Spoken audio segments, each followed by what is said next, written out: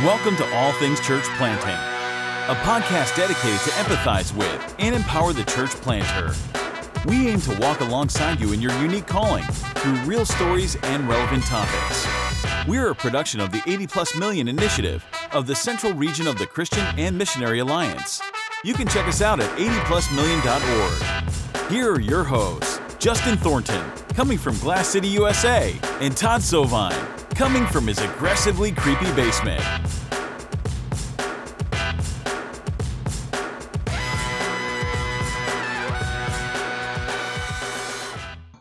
Welcome to All Things Church Planting. I am your host, Justin Thornton. Todd Sovine is vacationing somewhere. I hope he's having a good time and resting while we all work. We all love Todd. I got some guests today. I have a phenomenal topic. I think it's a topic that everybody's thinking about. Everybody, maybe it's in the back of their mind. It's a little bit peripheral. They're thinking, where does preaching fit? Where is preaching going? We know that the church is changing. We know that we're no longer trying to depend on Sunday morning for all of our discipleship, which is a good thing. We're walking that to death a little bit. And where does preaching fit in the next 10, 15 years of communicating the Word of God? And where does it fit inside of micro-churching? And where does it fit inside of different creative church components and elements and methodologies? Where does it all fit? And so I got some guests that are church planners, one, and two, they are thinking through this all the time. And they have not planted traditional models. They're planting creative models where they're trying to love their neighborhoods well.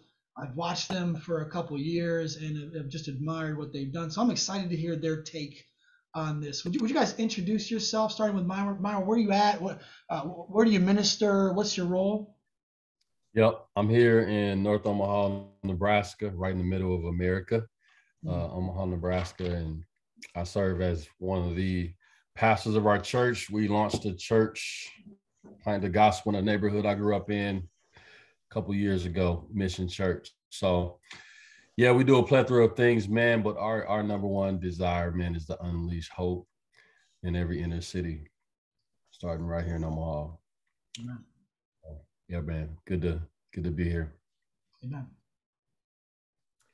Yeah, so I'm Joel. Glad to be with you guys today.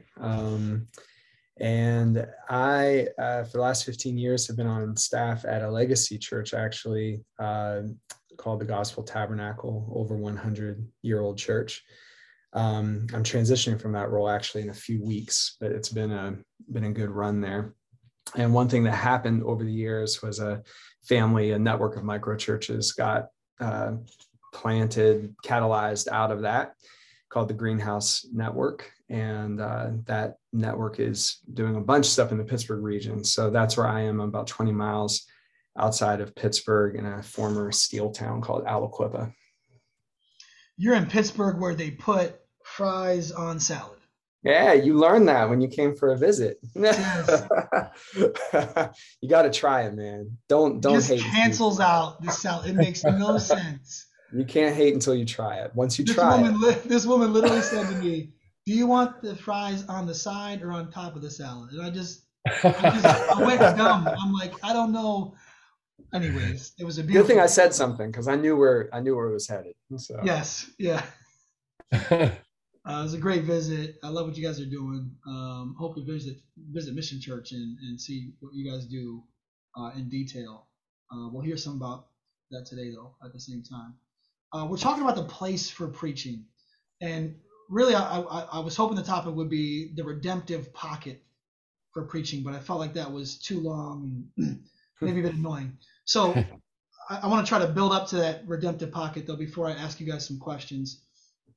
I feel like in Romans 14, Paul is talking to, I wish he would call it the Nunya passage, because he's talking to a bunch of people and he's like, some people eat meat and some people don't, and some people celebrate these holidays and some people don't. And he's asking for them, the mature believers, to have wisdom and to how another brother or how another sister operates is kind of Nunya. It's not really your business. It just live your life in freedom and honor God through your freedom and how you think on that specific topic.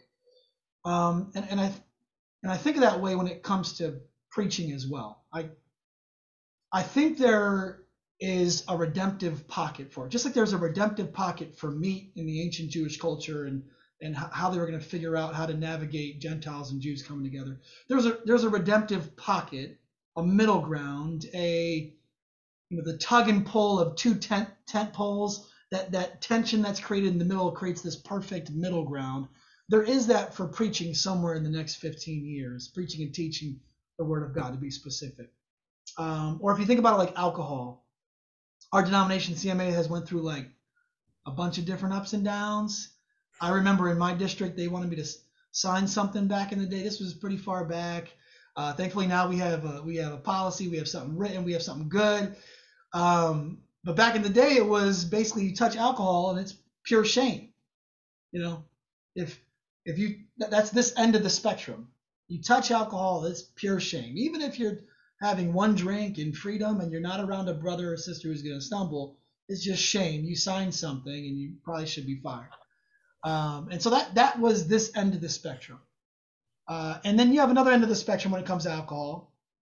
And this end of the spectrum is you don't have any boundaries. You don't have modesty. You drink in front of whoever you want, whenever you want, even if someone could stumble or fall back into alcoholism. You're not caring about your brother at all. You're just drinking how you want to drink because you can and you're free in Christ, right? There's two ends of the spectrum when really we know there's this middle ground, there's this redemptive pocket where, and if you can have a drink, you don't have alcoholism in your history, and you've been able to have a drink in freedom and you don't do it in front of a brother, we know that there's this redemptive pocket. And if Paul was talking about that in Romans 14, that's what he'd be talking about, the redemptive pocket for alcohol. And I know it's a terrible metaphor, but I think about preaching like I think about alcohol. It's a terrible metaphor, but that's what I think about. I think there is this redemptive pocket where on one side of the spectrum, yes, we idolized this for way too long. We propped these people up. The Sunday morning presentation of the scriptures, or not the scriptures, just the presentation in general, was propped up as everything. It was our whole discipleship process. And as notorious pendulum swingers that we are, as followers of Jesus, we're like, that ain't it. We've seen that die. It's dying. We're seeing it all over the place. We're like, this isn't it. This isn't going to make disciples. We got plenty. We got enough. We got 20, 30 years of this to know not enough. So we swing that thing. And my fear is that we swing it too far and just go preaching the word of God. It has no place.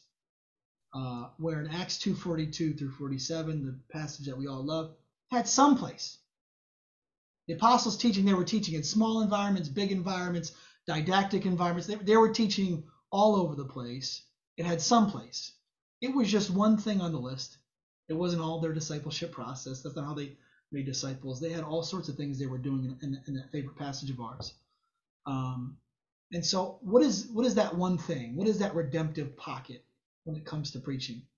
And sorry, that was a little bit long. I don't usually do that on this podcast because you guys are the guests and we really want to hear from you. So, but I wanted to set that up and find out what is that redemptive pocket and where do you see that guy? Where do you see that in your process of making disciples in your church? And so let me ask you this first question, and we can just go in that same order. We can go Myron and then Joel. Where does preaching fit for you in making disciples? What does it look like, and where does it fit for you? I think being able to what's been helpful for me is to posture myself as I'm a part of the congregation as well. I am, and not just that I am a part of this congregation, but I'm a part of this family, right? And in a family, there's variances of authority, right? But I think for us, with all that in mind, what's helpful for us is the spreading of the gifts of God, right? And seeing our gifts as an instrument to take on family responsibility. Notice the language I'm using. It's no transactional, like none of that stuff. It's familial. So the biggest shift is family. And so now we're trying to follow the metaphor of biblical family in the scriptures, right? So when we look at, how a family at home would teach, one way that I'm trying to teach my kids to, and sometimes preach to my kids about like responsibility of keeping their rooms clean and making sure that you pick up after yourself. I'm teaching and I'm demonstrating, I'm communicating and I'm demonstrating. And I think that's the formula for this redemptive pocket. Is like I have to demonstrate it, I have to communicate it, but it is in the context of family, right? Mm-hmm. So that has informed how, when we gather, that with that in mind, everything that I just said, that has informed and shaped the way that the way that we gather as a family, equally, right?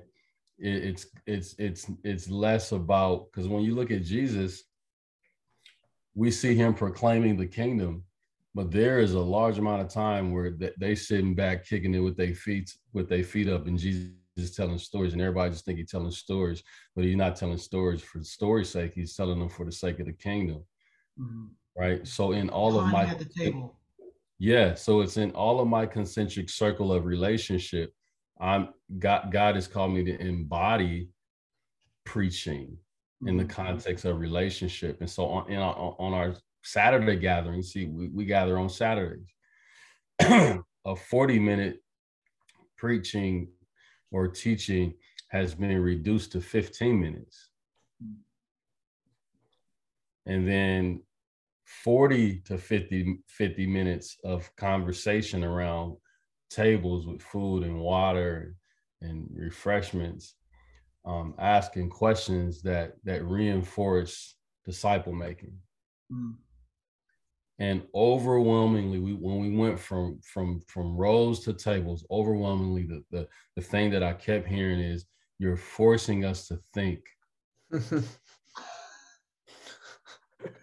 So they were mad and excited about that at the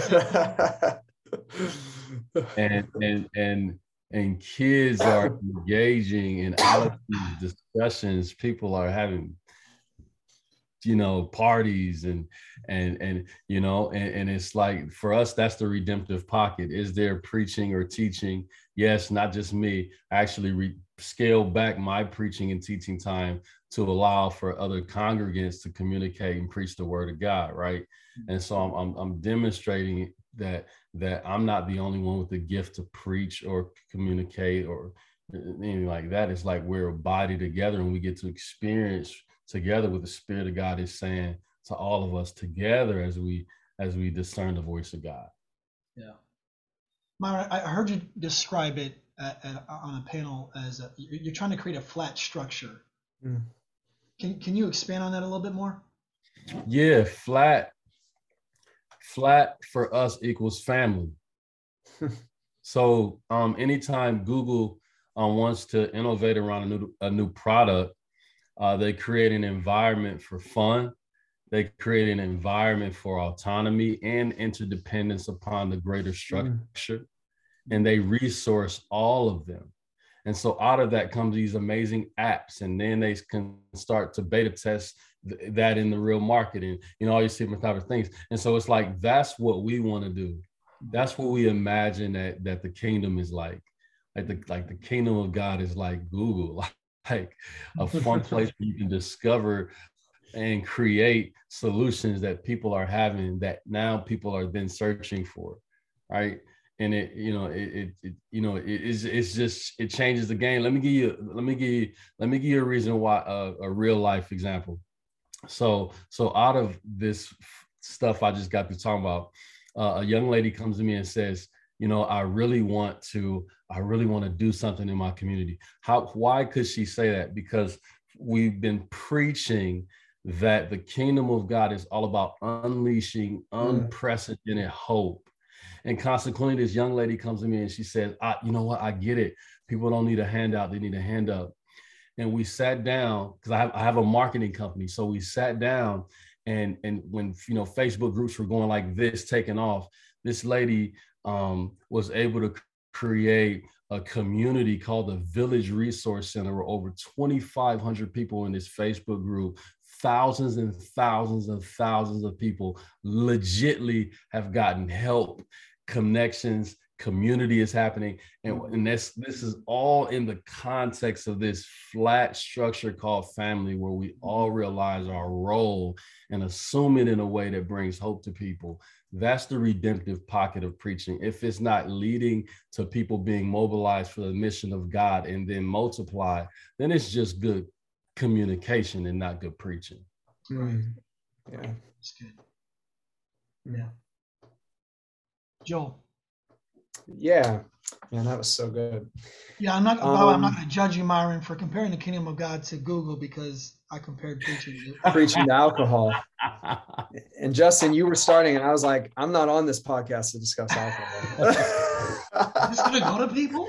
I didn't agree to that. Yeah.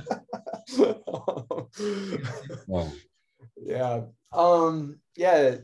My mind goes into a few directions with the role that, you know, preaching has played for us. And some of it has to do with context, you know, and I think that context matters for everything, you know, but it matters for preaching as well. So, you know, some of our story was that before there was a microchurch network, before any of that was multiplying, some of us as college students, just out of college students, had gotten connected to this legacy church. And, you know, Western Pennsylvania is a place where like legacy institutions matter, you know. We're connected to these things multi-generationally, you know, and it's not just our churches, it's our schools, it's, you know, a bunch of different things, you know. And so, you know, we came in all excited to reimagine the church, and we had Neil Cole's book, Organic Church, in our hand, all that stuff. And that stuff is deeply formative. But I think we realized that like part of our context is its institutions and the artifacts in those institutions.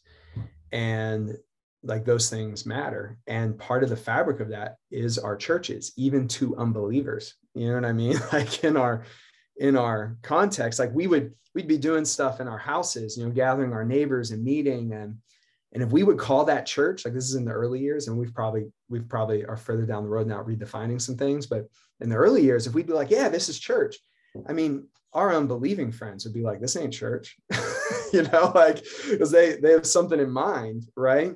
And even for the unbelieving community around us, church has meant something. It has a definition to it. You know what I mean? So if we're going to be on mission in this context, I don't think out of a desire for innovation or, I don't know, ecclesiological purity or something, we can ignore like the context, you know? So if our context includes something that even unbelievers call church, and that thing, church, includes something called preaching, right?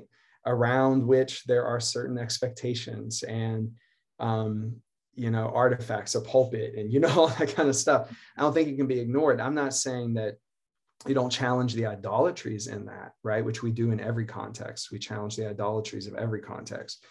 But I think it's a mistake like to ignore it, you know? And so even as the micro church network grew, the Greenhouse Network grew, I think one thing we didn't anticipate was how important those gatherings on Sundays at the Gospel Tabernacle would become for us.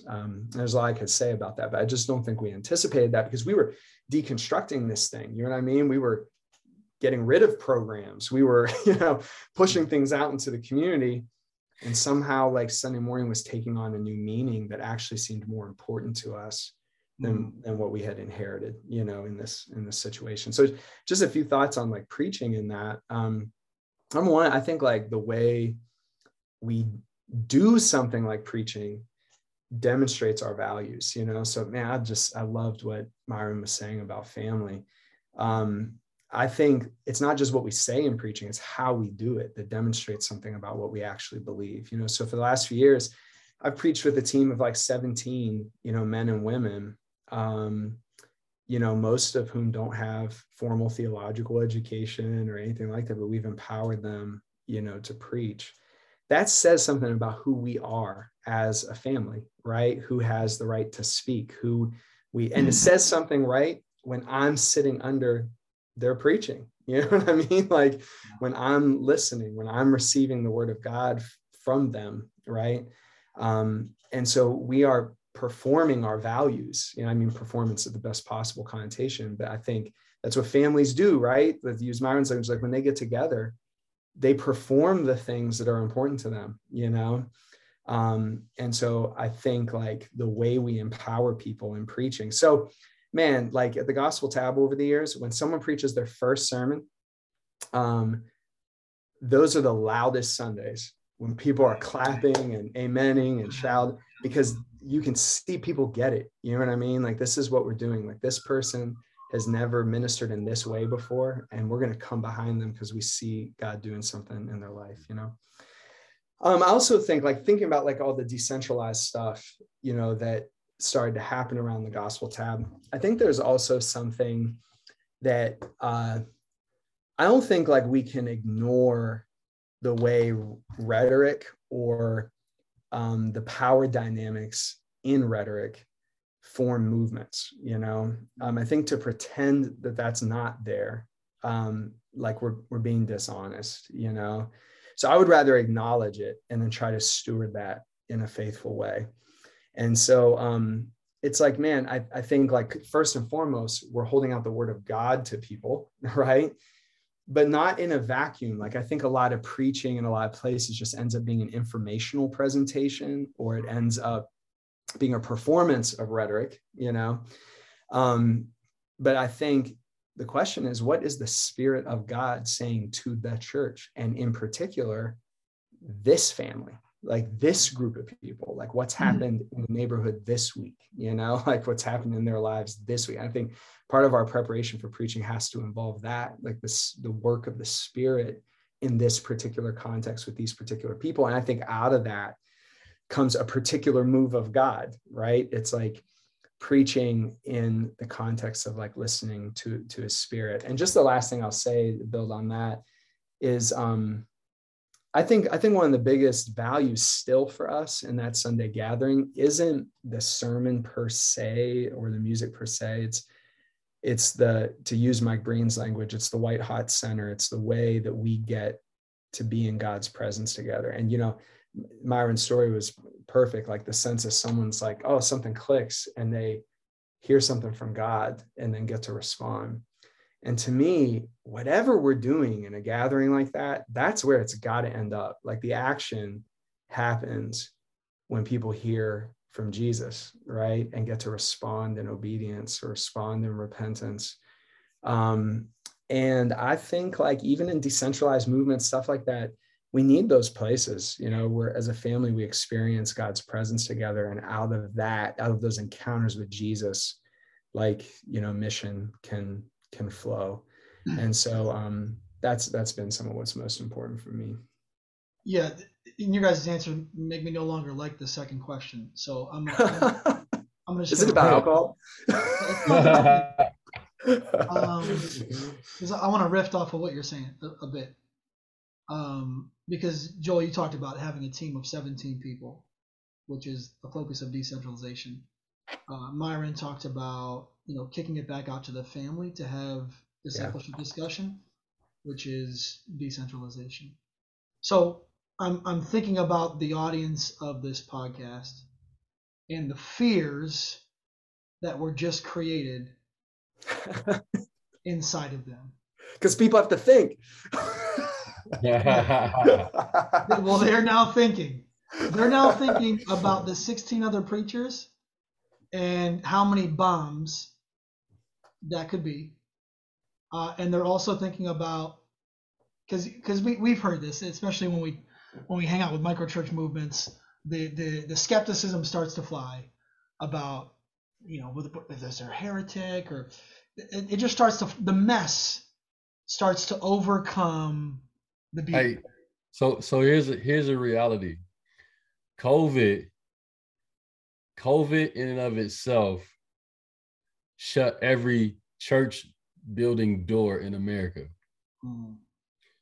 And pastors, for the first time, maybe their pulpit became a digital platform. Mm-hmm. Facebook, Zoom, right? And all of a sudden, then some of those pastors started to realize that the ones that was in a church who had the preaching gift, many of them got 10, 20, 30,000 people following them on a platform. Mm-hmm. Why do I say that? Because the majority of the people in our churches, they're already preaching. Mm-hmm. They already doing it, which that's decentralized. That's multiplication, right? So I think us leaders, we should, instead of being lead pastors, maybe we should call ourselves lead facilitators. Yeah. Because that's the call. We're called to, facilitate and equip, which is the other side of this coin of is my preaching equipping? And the only way to know that is to look at the fruit of the body. Mm-hmm.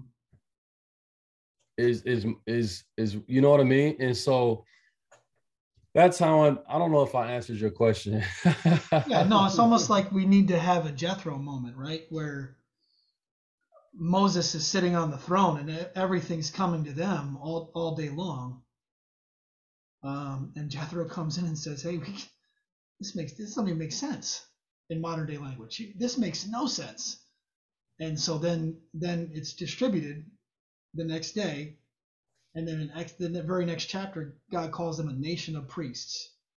Mm-hmm. So when he was willing to release his platform and empower people and train people and send people, or at least make 12 leaders of 12 tribes of Israel.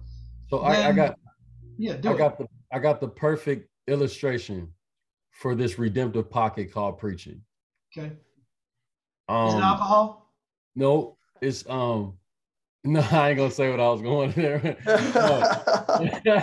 Stay on script. I don't want to create more fear. So remember, Jesus is with the masses, and he asks a question about how we're gonna feed these people, and the little boy comes up and he has this fish sandwich and something like, right? It says that Jesus broke the bread, and distributed it. That's good. And then once he distributed it, his disciples were the ones who, right? It's this teachable moment that's happening, and yet, and it's the same in our preaching. That is it distributive, and is it multiplicative, and is it creating fruit? You know what I mean? If it's not, then we have to return back to the essentials of Jesus. So good. That we can follow that. You know what I mean? That's a word. Mm-hmm. It's good. And you've embodied it, Myron, in that conversation thing. It's so good. Justin, you were talking about the fears. There's a few thoughts on that. Like those fears at a core level have to be confronted, not just surrounding preaching, but surrounding everything, and sure, I'll admit it's uncomfortable. It's scary. It's whatever. But whatever fear we feel about empowering people, it has to be compared to a God who gave his power to people in the first place. It's like God distributes his own power, into people, invests his own spirit into people. I mean, that's insane. Like that's not how I would pick to get the job done, if I were God, And yet this is what we learn about God, how he relates to power is that he gives power away, that what power he has, he just gives us. We say in our church all the time, God just always gives us stuff away. He's just always, that's what Myron said about bread. And it's just always giving his stuff away. Like sometimes I can't believe he gives stuff to that person. I mean, to do something. He's so generous, but that's what he's like. His posture is generosity, with his power. And so it's not just preaching, you know what I mean? Like it's everything. And I think there's probably a a bunch of false beliefs underneath why, we have such high anxiety about doing something like, for instance, empowering multiple preachers. You mentioned the role of preaching in the book of Acts. Well, Peter says in that sermon on Pentecost, he quotes Joel, your sons and daughters, male and female, will prophesy. So it's like, a characteristic of this move of God is that people will have the speech of God in their lips, inspired by the Spirit of God, and that this will be broadly distributed to the church. And I think on a fundamental level, we just don't believe that has actually happened, right, or believe that God has made that kind of investment, or pastors don't experience that in their own lives, so they don't know how to give that away. I think there's a bunch of things. Like, I'll say something about the and I didn't come up with this. I forget where I heard this, but I've reflected on it since. But like, when it comes to like biblical faithfulness, our seminary education, our degrees have not done a great job with that. Like, if we're honest, like all these things that were meant for quality control have not led us to more biblical faithfulness or something, And at least in our microchurch like experience, the most faithful people I know to the scriptures are new believers. They just like read it at face value and do it. And while we have like all this like fancy theology to get around doing it, like they just do it. And whatever tensions are present in the scripture that we argue ad nauseum about, they just live in it. You know what I mean? And they just keep following Jesus and faith in it. So for me, that's good, man. Some of the most faithful people I know are people whose backgrounds were in the streets, and they deal with the Bible way more faithfully. Like, fasting is a big deal in our network because a guy from the streets came to faith, started reading his Bible, and was like, isn't this supposed to be a thing? Yeah. And it's like, oh, you're right. Like, let's start fasting more. You know what I mean? Like, he led us into obedience, from the scriptures, because he just, took it at face value. And the last thing there is just like, man, whatever we're afraid of in empowering people, we're missing opportunities to be in this journey with them. Like, I'm not suggesting there aren't dangers in something like preaching. As a matter of fact, it's like filled with dangers, like ego and all this stuff. But some of my favorite things to do are to sit with our preachers after they preached a sermon as family. Myron keeps using that word. Like, we can have these conversations because our relationship isn't just, I don't know, like on staff at a church or something. It's like, we're in this thing with each other, right? Hey, you know what you just said about like staff versus family? Yeah.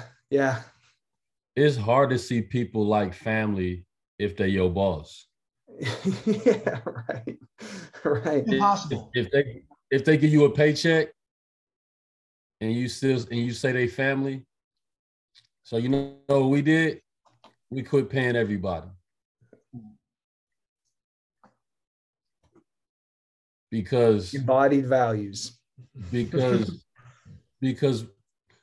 over the last couple of years, as family members, we with all of our limitations financially, we've had to create new skill sets so that we can launch companies. Yeah. And so now it's like, now I like, there's no way for me to lead them by having over their head I'm their boss. That's right.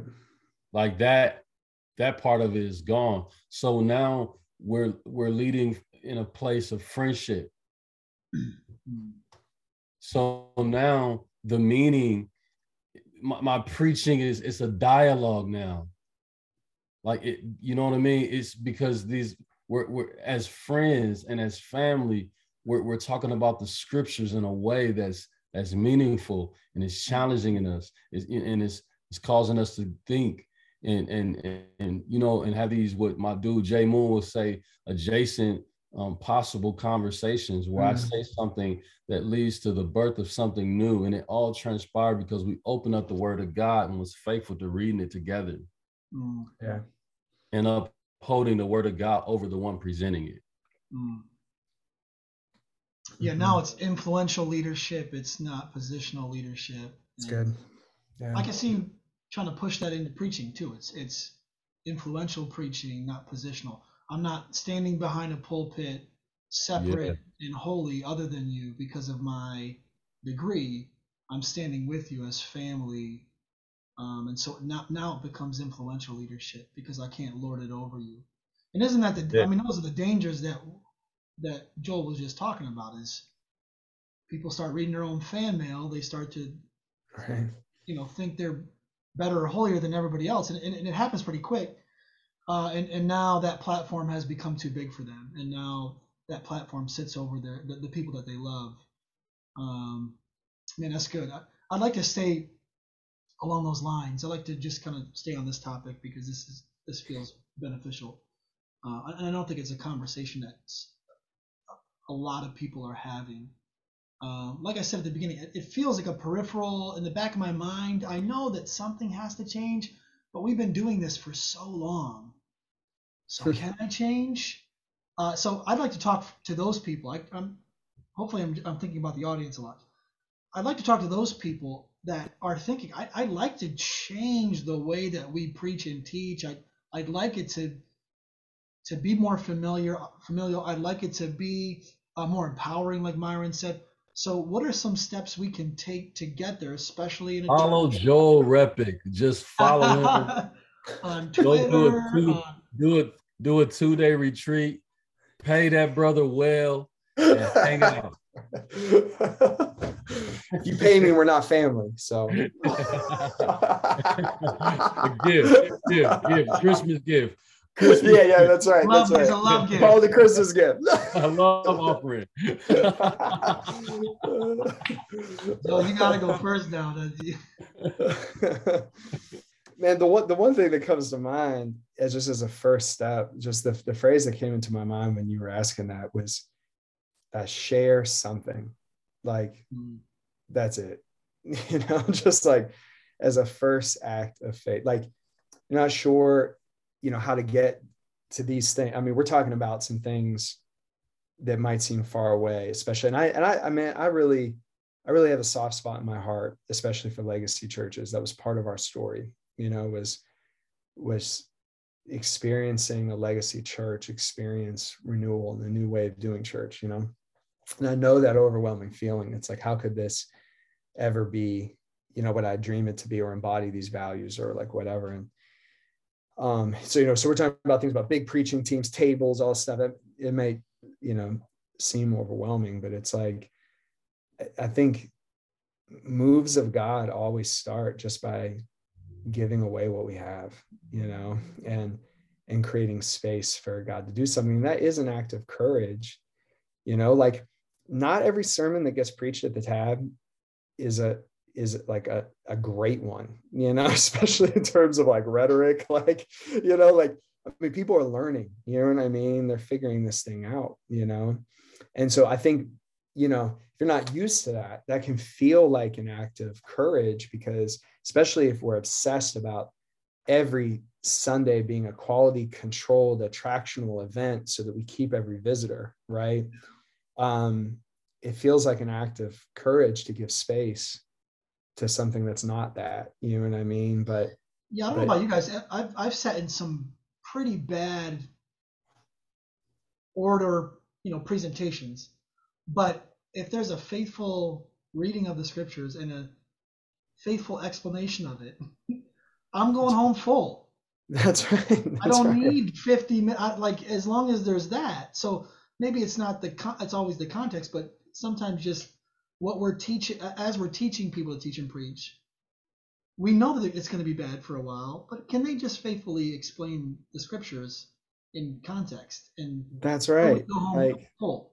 And can we share that responsibility, with other people, And so like sometimes, I'll hear people say like, I just, people in ministry, maybe in a traditional staff setting are just like, yeah, I don't have anyone around me that, could be empowered to do X, Y, and Z. And I often think you probably do. Honestly, you probably do, but you have to be willing to share, with people who are where they're at, on their journey. And I get that takes courage, but I think a lot of times we just don't want to share, either because of our relationship to responsibility or the role that we feel like we're supposed to have in the church or whatever. I mean, it can be a bunch of different things. I think a lot of times just our fears, but I think that first step is to share. I mean, if you're not ready to share the sermon, share the preparation of the sermon. Like, believe that the people in your community can speak to you something from the Spirit of God about that passage. Like all those things, that's sharing. You know what I mean? It's just opening up some space, for God to work, in a community of people, I think. Google it.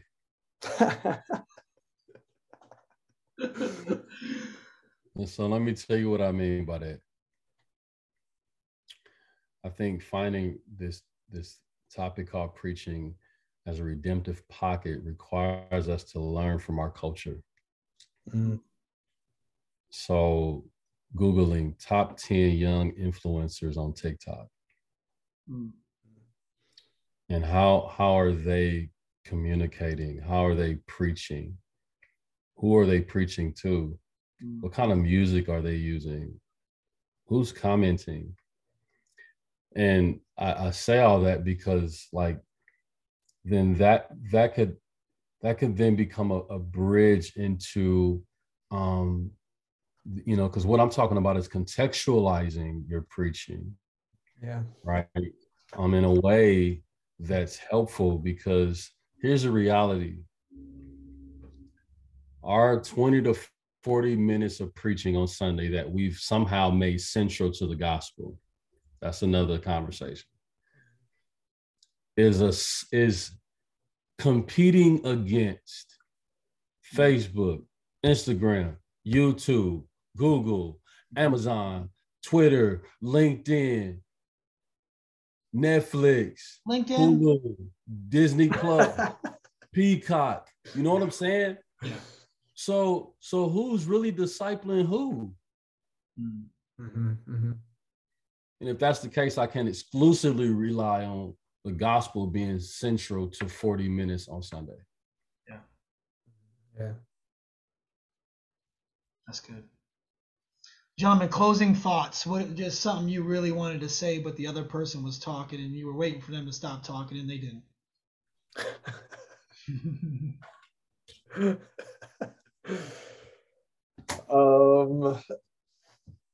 I mean, I think we've already said some of it, but I think the starting, like, at least on the journey to making preaching more redemptive, I'll be honest with you, like, I inherited this preaching thing in this legacy church.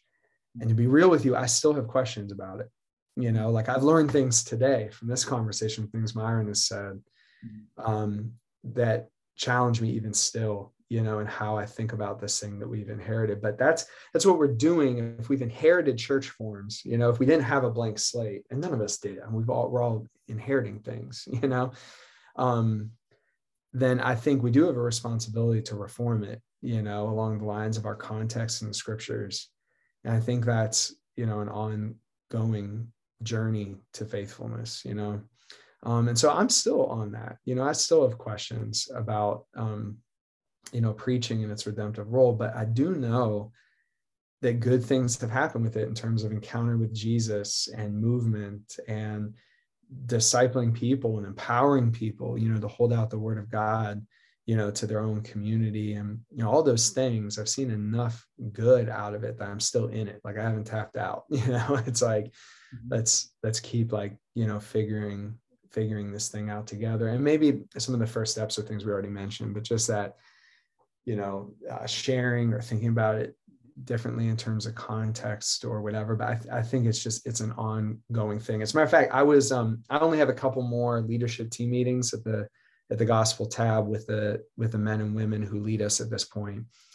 And one of those meetings was last night. And we had a big conversation about preaching and what it looks like for us to keep speaking into this with each other, and it was so good. We've been doing this for a long time, but I learned things from that conversation last night, about how does this continue to fit our values, what God has made us to be. And yeah, so I just think it's an important conversation to keep engaging in, Yeah. Amen. Well, man, this brother's deep. I always love to listen to this brother, man. But remember when they had the conversation about I forget the Jerusalem Council, maybe about, it wasn't the Jerusalem Council, but the conversation around abstaining, Gentiles ought to restrain from sexual immorality, strangled something. That sounds weird, right? But they were making a distinction between Jewish and Gentile. And when you think about this discussion, one of the things that come to my mind is where did the present form of the way that we do church come from? Okay, yes. Let's go all the way back and backcast all the way back to see what did the context and the culture look like, act like, feel like. Is my form more Jewish or is it more Gentile? If it's more Gentile, then wow, I'm not a Jew and I'm not called to subscribe to any of the law, but actually to follow the Spirit. And so if that's true, then I get to reimagine preaching. Yes. If I'm a Gentile, I get to reimagine preaching in the context of my call. And I think that could be a great starting point for maybe helping us move forward, looking at the history, looking at our history, looking at biblical history, right? And then saying, okay, Lord, with all of what we have discovered together, how ought we, with integrity, what's the best way of moving forward in the area of preaching? Yes. So good. You sound deep, but I have literally a whole page of notes of things you've said, Myron. Yeah, I think this was helpful. I mean, I just hope this podcast is helpful, and I think this was super helpful for people thinking through. And if we take a learning posture, we'll take a teaching posture later on. But if we take a learning posture in this season as the church is changing, and we learn from each other, and because we want to disseminate and give the word of God to people. So, and now we get a bit of a blank slate. Sure. Like you said, we have artifacts. We have things that we need to honor. We have, for sure, but we do have a little bit of a blank slate, especially in the church planting world. That's why we plant churches, because you don't like how it's going. You can just plant a church and do it. You can start with a blank slate and a whiteboard. So I'm grateful for you guys and to you guys for your conversation, for your wisdom, for your depth. Praise God for your depth. Myron, you want to tell us about On the Pond real quick before we head out? Yeah, man, it's really a message of hope. It's a missional community. Kind of, I'm building. You've heard people say, give a man a fish, you feed him for a day, teach him how to fish, feed him for a life. One day it hit me. That's why my people still down, oppressed, in poverty, in trauma, because they never were taught, no, you can own the pond, right? Ownership. And so, man, I'm having fun building a brand, launching a business summit here in August, right in the middle of the hood. And so, yeah, man, so it's fun, man. It's one of the things God's called me to do in this season with entrepreneurship. Where can people go to check that out? OwnThePondApparel.com if y'all want to get some swag, or OwnThePondSummit.com. Okay. So I'll put that in the show notes too. Right. Gentlemen, thank you so much. I hope you had as much fun as I did. Thank you. All right. Peace.